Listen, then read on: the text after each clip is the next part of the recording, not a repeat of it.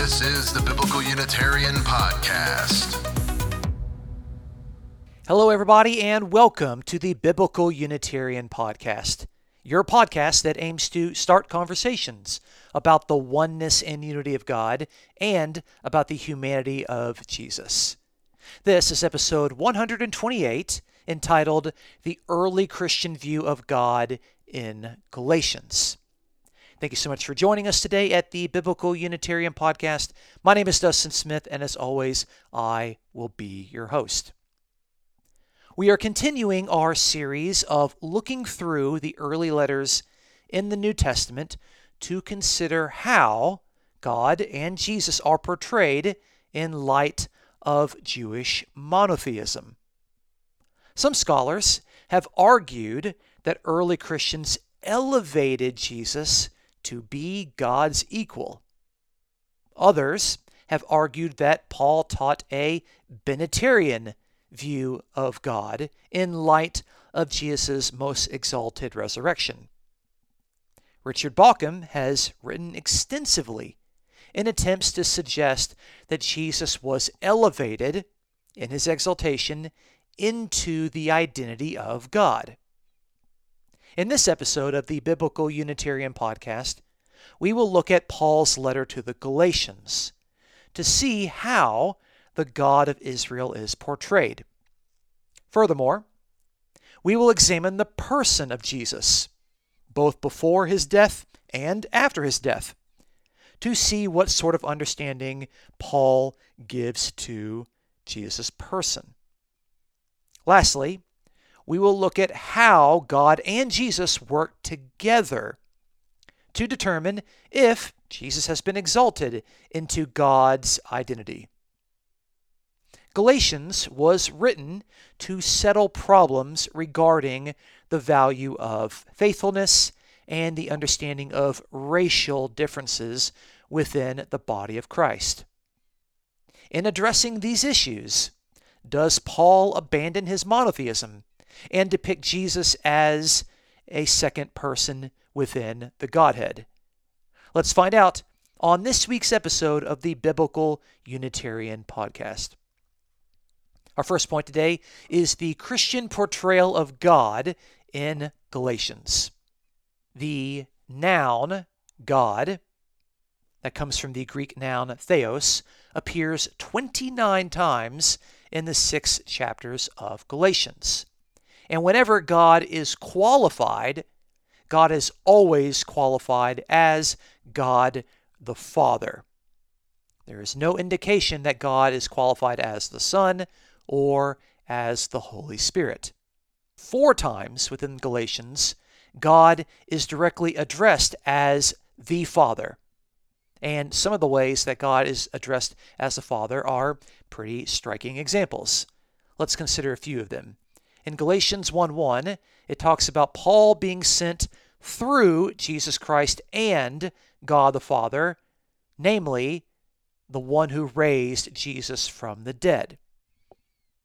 It's very interesting to see that distinction between God and Jesus and the fact that God raised Jesus from the dead. That's in Galatians 1:1. In Galatians 1:4-5, it talks about the will of our God and Father, to whom be the glory forever. So our God, according to Paul, just is the Father. He is our God and Father, and our God is defined as having a singular pronoun, to whom be the glory forever. Our God is a single person, governed by a singular pronoun. In Galatians 4:6, Paul says, because you are sons, God has sent forth the Spirit of his Son into our hearts, crying, Abba, Father. Galatians 4:6. So the children of God are spiritually inspired to cry out to God as the Father. The Spirit does not inspire Christians in Galatia to identify God as Father, Son, Holy Spirit, but specifically as the Father. And in doing so, they actually imitate what Jesus said about the Father in the Synoptic Gospels. More on this later. In one occurrence, God is defined as plural, but this is referencing false gods that the Gentiles used to worship. In Galatians 4:8, the Gentiles who did not know God used to serve false gods. We can see that God is the one whom Abraham believed. In Galatians 3:6, Abraham believed in the one God. In Galatians 3:8, God, who is the maker of the covenant, is defined as the one who justifies. And justification in the theology of Paul indicates the act of God who declares people as righteous, as covenant members. And the Gentiles are the ones that receive this justification because of their faithfulness. But God is the one that is described as the one who justifies them. And that makes sense because God, within the Hebrew Bible, is the maker of the covenant. Very important in regard to our conversation is what is said in Galatians 3:20. Galatians 3:20 has Paul saying that God is one person. God is a single person. Galatians 3:20 says, "Now a mediator is not for one party only, whereas God is only one." The Greek there, o, they, theos, eis, estin, indicates that God is one person, not one thing. Eis is a masculine adjective indicating that God is one person. The one person must be qualified as God, who is only described in Galatians as the Father. This is Paul reiterating what he learned from Judaism, namely that God is a single person. And the God that Paul believes in as a Christian is not someone who is more than one person. So Galatians 3:20 is a very important passage. Of course, God is the one who sent his Son, and that Son is someone clearly distinct from the God who sent him. Galatians 4:4. God also sent the Spirit. Galatians 4:6. So God seems to be the one who is in charge. God sends the Son, God sends the Spirit. And this God was not known by the Gentiles because this God is the true God, and all other gods are false gods. There seems to be ample evidence to suggest that Paul, in his letter to the Galatians, held to a Unitarian view of God, where God just is the Father. This is consistent with Paul's Jewish heritage, where Judaism taught that there was only one God, and that one God is simply one single person, namely the Father. Nothing in Galatians suggests or implies that Paul the Christian believed or taught a different understanding of who the God of Israel is. The Christian God, according to Paul, is the Father alone. So having looked at how Paul understands God in the letter to the Galatians, we can now turn to see how Paul portrayed Jesus, which is our second point. Point number 2 is the Christian portrayal of Jesus in Galatians. So doing some word studies like we did in our previous episodes, we're able to find some interesting statistics in regard to how Jesus is emphasized within Galatians. So, 17 times in Galatians, Jesus is referred to by his given human name. He is called Jesus 17 times. Okay? But what is interesting is that he is described as the Christ 38 times, which is a massive spike in comparison to the basic label of Jesus. Now, out of those 38 times that Jesus is described as the Christ, which means the anointed king of God's kingdom, out of those 38 times, 10 of those describe a relationship between believers as being in Christ. And so you have this theology of Jesus represented by this sphere, and people are either within that sphere of redemptive activity, salvific activity, or they're not in Christ. And so Christ is a king that now represents his people with Paul's in Christ theology. 9 times, Jesus is described as Christ Jesus. Not just Jesus Christ, but Christ Jesus. And by placing Christ at the beginning of Jesus' given human name, you're emphasizing that royal anointed aspect of Jesus. He is King Jesus. And again, 9 times in Galatians, Jesus is described as King Jesus. Not just Jesus the King, but swapping it around for emphatic purposes. Somewhat striking in comparison to 1st and 2nd Thessalonians, Jesus is only described as the risen and exalted Lord 4 times. Now this makes sense because Paul needs to make the stronger argument in Galatians of the identity of those believers that are neither Jewish nor Gentile. They are now this new redefined people of God that are defined in Christ. He's not having to make the political argument that Jesus is Lord and thereby they need to stop thinking that Caesar is Lord, although this is something that Paul still believes. But it's interesting that out of those 4 occurrences of Jesus being called Lord, half of those indicate our Lord Jesus. It is still argued quite often by some people that think that because Jesus is called Lord, that must mean that early Christians thought that Jesus was Yahweh. But this could not be further from the truth. The fact that Christians refer to Jesus as our Lord indicates that this is a title and not a name. How do we know this? Answer: because there is no our Yahweh in the Old Testament. Yahweh is never described as our Yahweh. Yahweh is God's personal name, and the Lord is a title given to Jesus, according to Paul. So Jesus is our Lord precisely because he is the Lord that has been raised and exalted to God's right hand, according to Psalm 110:1, but also because Jesus has taken over those roles that were formerly ascribed to the Roman emperor, to Caesar. Caesar was Lord, but now Jesus is the true Lord, our Lord. What else can we say about Jesus in Galatians? Well, Jesus is the one who died. Jesus was the one who was among the dead, and he was raised by God the Father. Chapter 1, verse 1. Jesus gave himself for our sins, according to Galatians 1:4. He gave himself. And by using that singular pronoun in regard to Jesus, it indicates that Paul believed that Jesus was a single self.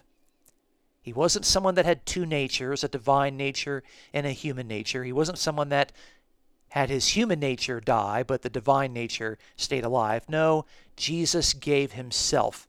He is only one self because, like every other person, Jesus is only a single person. That is in Galatians 1:4. Now, although it's disputed on grammatical grounds, goodness, what controversial in church is not disputed? I think it is almost certain that Galatians 2:16 speaks of the faithfulness of Jesus Christ. Some translations might say faith in Jesus Christ, but the genitive construction and the theology of Paul as a whole and the consistency of how 2:16 reads strongly indicates to me, and to a variety of scholars, that Paul is referring to Jesus' own faithfulness, the faithfulness that Jesus possessed in his ministry, in his loyalty, and his obedience to God. And Galatians 2:16 speaks about Jesus' own faithfulness, and it does so twice in that verse. Paul also picks it up in chapter 2, verse 20. If this indicates that Jesus had faith in God, then it indicates Jesus as someone who had a loyal and humble relationship with the true God. God, of course, doesn't need to have faith in anybody, but Jesus had faith in God, the one who raised Jesus from the dead. Now, there is a disputed passage where some people think that Paul regards Jesus as a heavenly angel. Maybe you're not aware of this, but in Galatians chapter 4 and verse 14, Paul says, "That which was a trial to you in my bodily condition, you did not despise or loathe, but you received me as an angel of God, as Christ Jesus himself." Galatians 4:14. So here, the Galatians received Paul as if he was this angel, and then Paul qualifies that as if he was Christ Jesus himself. Now, the Greek word for angel is angelos. And angelos in Greek could refer either to a heavenly angel, or it could refer to an ordinary human messenger. Okay, so we got two options. It could refer to a heavenly angel or a basic messenger, an ordinary messenger. So what is Paul saying here? Is he saying that Jesus Christ is a heavenly angel or a messenger? That's the real question that's going on in chapter 4, verse 14. We might have a clear reference to how Paul understands angels earlier in Galatians, where Paul warns his readers that even if an angel from heaven should preach to them a different gospel message, those angels are going to be accursed. Chapter 1, verse 8. So it would seem that when Paul wants to speak of heavenly angels rather than ordinary messengers, Paul qualifies them in the way that we see in chapter 1, verse 8, that they are angels from heaven. But Jesus is not qualified as a angelos from heaven in Galatians 4:14. He is simply an angelos. And this leads me to believe, among other reasons, that Paul is regarding Jesus as a basic messenger, not necessarily a heavenly, angelic messenger. So the verse would read, as the Galatians did not despise or loathe Paul, but they received him as a messenger of God, as if it was Jesus Christ himself. So it seems quite unlikely that Paul is calling the Jewish Messiah a heavenly angel, although this has not stopped eager interpreters who believe in Jesus' literal preexistence to argue that Jesus is a heavenly angel. But there's some discussion that could be had there in chapter 4, verse 14. Moving on, Jesus is regarded as the Son of God, specifically the Son of God who, quote, gave himself up for me, end quote. Galatians 2:20. In other words, the Son of God dies, according to Paul. Paul does not seem to have a doctrine of two natures in regard to Christ, as if, like what some people think, Son of God is just a way of talking about Jesus' divine nature, and Son of Man is the human nature. For Paul, Jesus gave himself, all of himself, as the Son of God on Paul's behalf. And Paul never qualifies the death of Jesus as something that only partially happened or didn't really happen. For Paul, Jesus as the Son of God truly died. We can also note here that Son of God for Paul is not a title for Jesus that indicates that he is divine in the same way that the Father is divine. No, the Son of God is someone who died. Paul highlights the birth of Jesus as a decisive moment in God's salvation history. And in doing so, Paul indicates that Jesus was brought into existence. Look at what it says in chapter 4, verse 4. Paul says, "When the fullness of time came, God sent forth his Son, born of a woman, born under the law. Chapter 4, verse 4. The phrase, born of a woman, was a typical phrase used even within the New Testament to refer to the birth of a child, like we see in Matthew 11, verse 11, where John the Baptist is born of a woman. Just an ordinary way of speaking about birth. Some scholars have argued that Paul depicts a progression of events in chapter 4, verse 4. So again, in chapter 4 and verse 4, it says, God sent his son, born of a woman, born under the law. And some people think that this is a progression of events. God sent his son first, then he was born of a woman, then he was born under the law.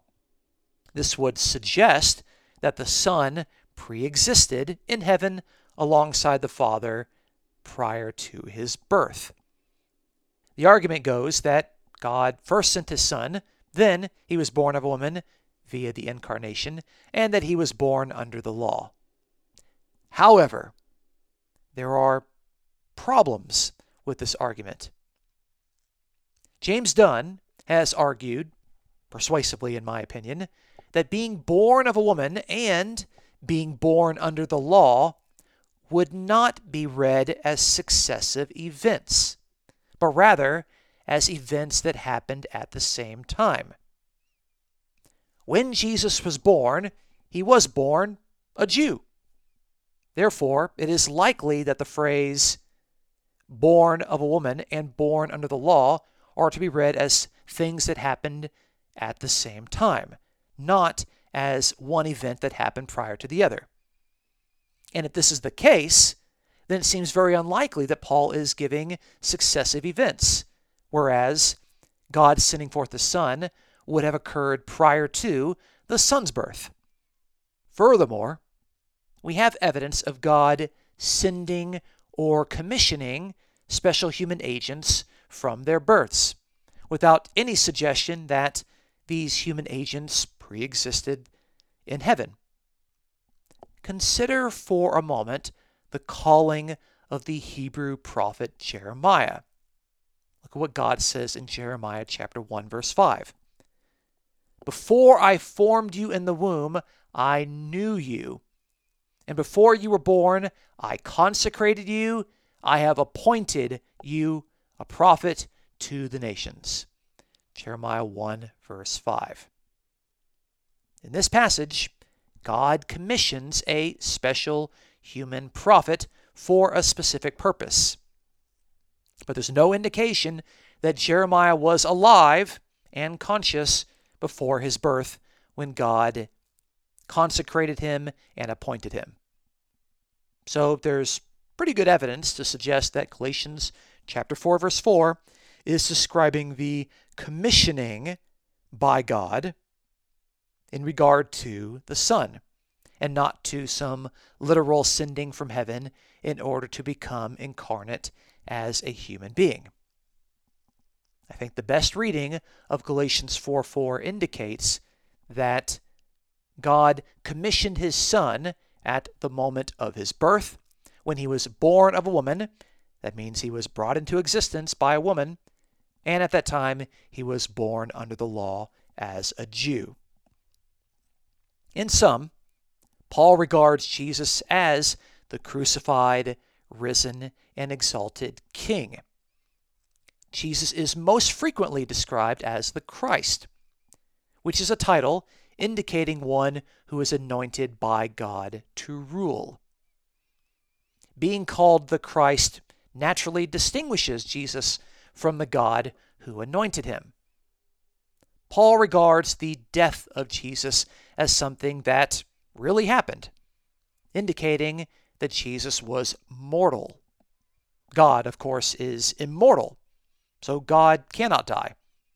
But Jesus did, in fact, die. So Jesus is not an immortal God. Jesus received his immortality when God raised Jesus from the dead. And on that note, let's look at how God and Jesus collaborate. Our third point today is God and Jesus working together in Galatians. Paul is quite open about depicting the risen Jesus as working with the only true God in collaboration. Paul regards himself as an apostle who was sent by Jesus Christ and by God. Chapter 1, verse 1. So both God and Jesus are involved in Paul's missionary work, and these two are distinguished. Greetings are sent by both God and Jesus, and interestingly enough, not sent by the Holy Spirit. In Galatians 1:3, it says, "Grace to you and peace from God our Father and the Lord Jesus Christ." While Jesus is described as the Son of God, chapter 2, verse 20, Paul argues that we are all sons of God through faithfulness. Chapter 3, verse 26. In other words, the sonship that Jesus possesses in relationship to God is also available in some sense to faithful Christians. Jesus is the Son of God, and we can also be adopted into God's family and be sons and daughters of God. The cry to God as, quote, Abba, Father, that Christians proclaim is the very same cry that Jesus offered to God in the Synoptic Gospels, specifically in the Gospel of Mark. Jesus, it would seem, speaks to God as the Father alone. And we are motivated by the Spirit to address God just as the Father, in the same way that Jesus addressed God. So the Spirit influences believers to address God as the Father because Jesus did this first. Of course, since the resurrection of Jesus is crucial to Paul's theology, Paul repeatedly indicates that God raised Jesus, thereby distinguishing the two and highlighting their difference in power. God is the one who woke Jesus up from the dead, and Jesus was the mortal in need of God to raise him back to life. Chapter 1 and verse 1 talks about God the Father who raised Jesus from the dead. And the Greek is a lot more specific. It says, to a eurontos auton ek nekron, the one who woke him up out of the dead ones. God is the one who woke Jesus up from among those who are dead. In Galatians 1:4, it talks about Christ who gave himself up on behalf of our sins. Chapter 1, verse 4. Paul is so convinced of the death of Jesus and his association with him that Paul can say in chapter 2, verse 20, that I have been crucified with Christ. Paul goes on to say that I no longer live, Christ lives in me. So by saying that Paul no longer lives, he demonstrates his belief that when Christ was dead, Christ was no longer living. Later in chapter 2, verse 20, Paul talks about the Son of God who, quote, loved me and gave himself up for me, end quote.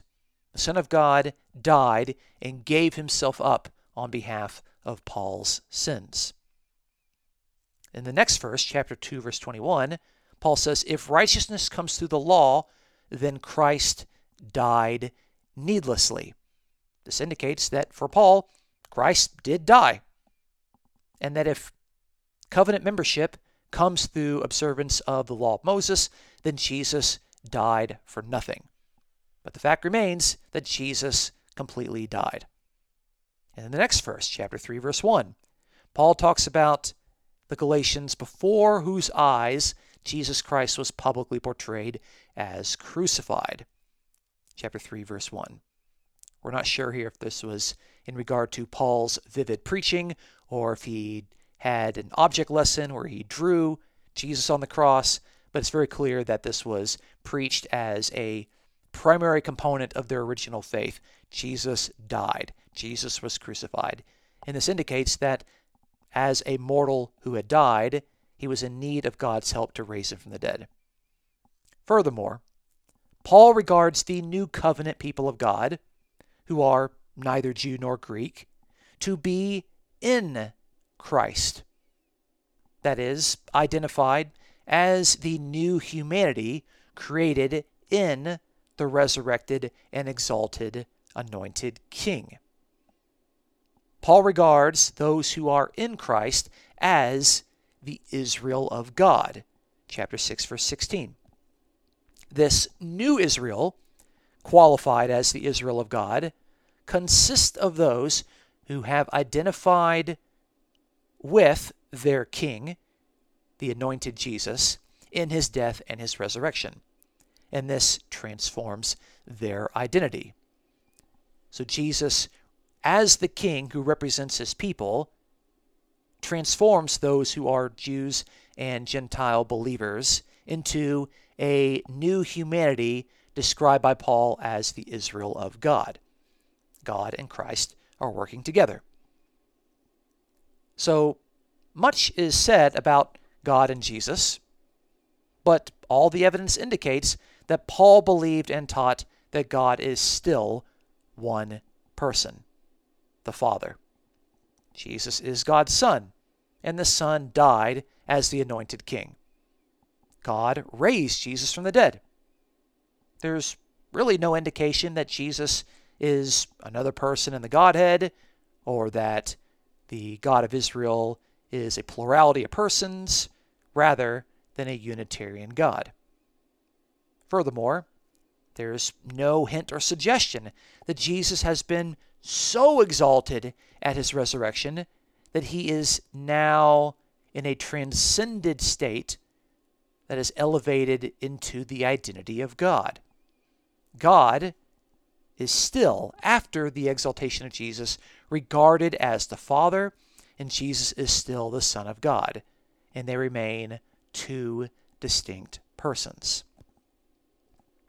In conclusion, we have observed that Galatians was written by Paul to correct a pivotal misunderstanding that arose in regard to how the body of Christ should view themselves in light of faith and racial identity. In doing so, Paul does not alter or transform the early Christian understanding of God from how God was understood in Second Temple Judaism.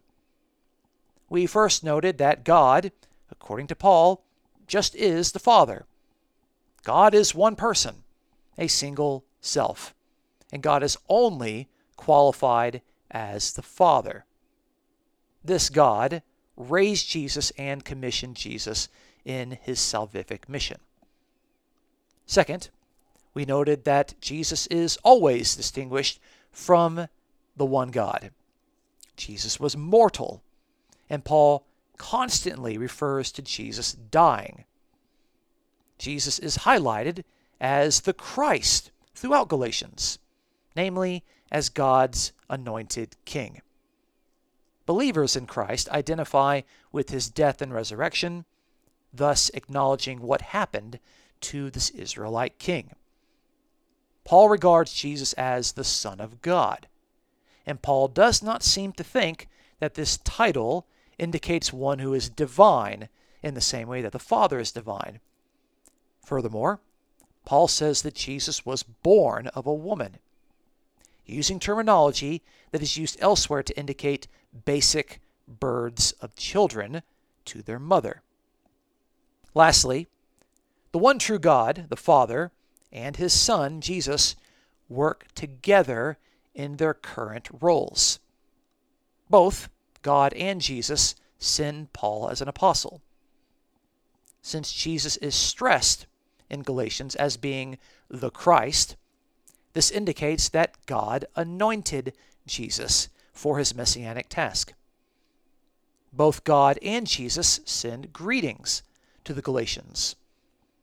God and Jesus help redefine the believing community in non-racial terms. Most importantly, God is the one who raised the deceased Jesus from the dead. There's nothing in Galatians that exhibits Trinitarian theology or suggests that God is anything greater than a single self. Paul's letter to the Galatians is best described as a result of his biblical Unitarian theology. Join us next week as we look at 1 Corinthians to see how the risen Jesus is portrayed alongside the only true God of Jewish monotheism. Please consider supporting the Biblical Unitarian Podcast as it aims to promote the truths about the oneness and unity of God and about the humanity of Jesus. You can support the podcast for free by sharing your favorite episodes with your friends and by writing an honest review on iTunes. If you'd like to donate to the podcast, you may check out this episode's description for a PayPal link.